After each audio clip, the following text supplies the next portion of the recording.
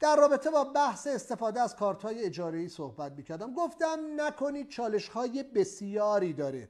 چالش‌های بسیاری داره. بله، آیاج کاظمیان 100 تومن از ما میگیرند، 200 تومن میگیرند، کانتینری 4 میلیون تومن میگیرند و کارت بازرگانیشون رو در اختیار شما میذارن. باور کنید هر چیز ارزانی بی حکمت نیست. یه داستانی پشت سرش بعدها برای شما. آقا یعنی کسی که کرده نبرده؟ بستگی داره که بردن رو در چی ببینید. عرض کردم از 3 سال پیش که شاید به خاطر سیاست‌های ارضی از نگاه من غیر قابل قبولی که به هر حال بانک مرکزی و دولتمون با وجود چالش‌ها، حالا ما که مسائل سیاسی رو نمیدونیم، ولی از نگاه من صادر کننده من با مشکلاتی مواجه شدم واقعا. ولی در این 3 سال تونستیم راهکارهایی پیدا کنیم.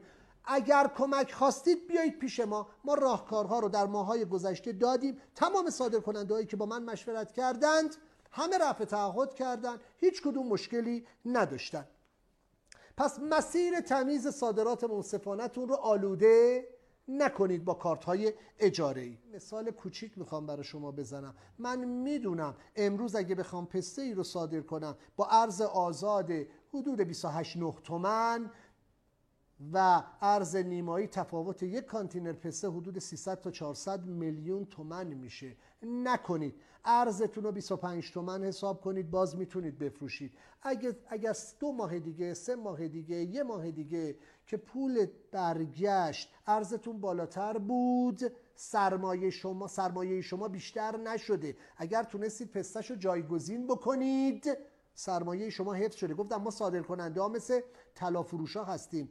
ارزش و توان سرمایه ما در رقابت بین الملل تعریف صحیح سرمایه ماست. یعنی آیا من امروز با سرمایه $1000 چقدر زعفرون میتونم بخرم؟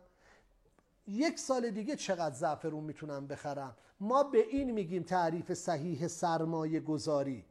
به این مطلب عزیزانم دقت کنید. اگر ارز شما بالا رفت که مجددا شما بعد اجبار دارید جنس تهیه کنید. صادرات یک کار ادامه داره. اینطوری نیست بگم من صادر کننده $1000 جنس تهیه کردم، فروختم، آخ جون 1000 تا 3000 تومن سود کردم. نه قربونت برم، دوباره باید جنس بخری. اصلا صادرات کار موقت نیست، کار مداومه. پس عزیزی که میخوای وارد حوزه صادرات بشی، باید 2 ماه 3 ماه همه چی رو ببوسی بذاری کنار.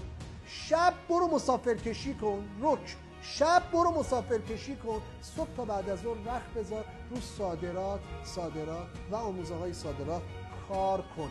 چاره ای نداریم، باید وقت گذاری بکنیم.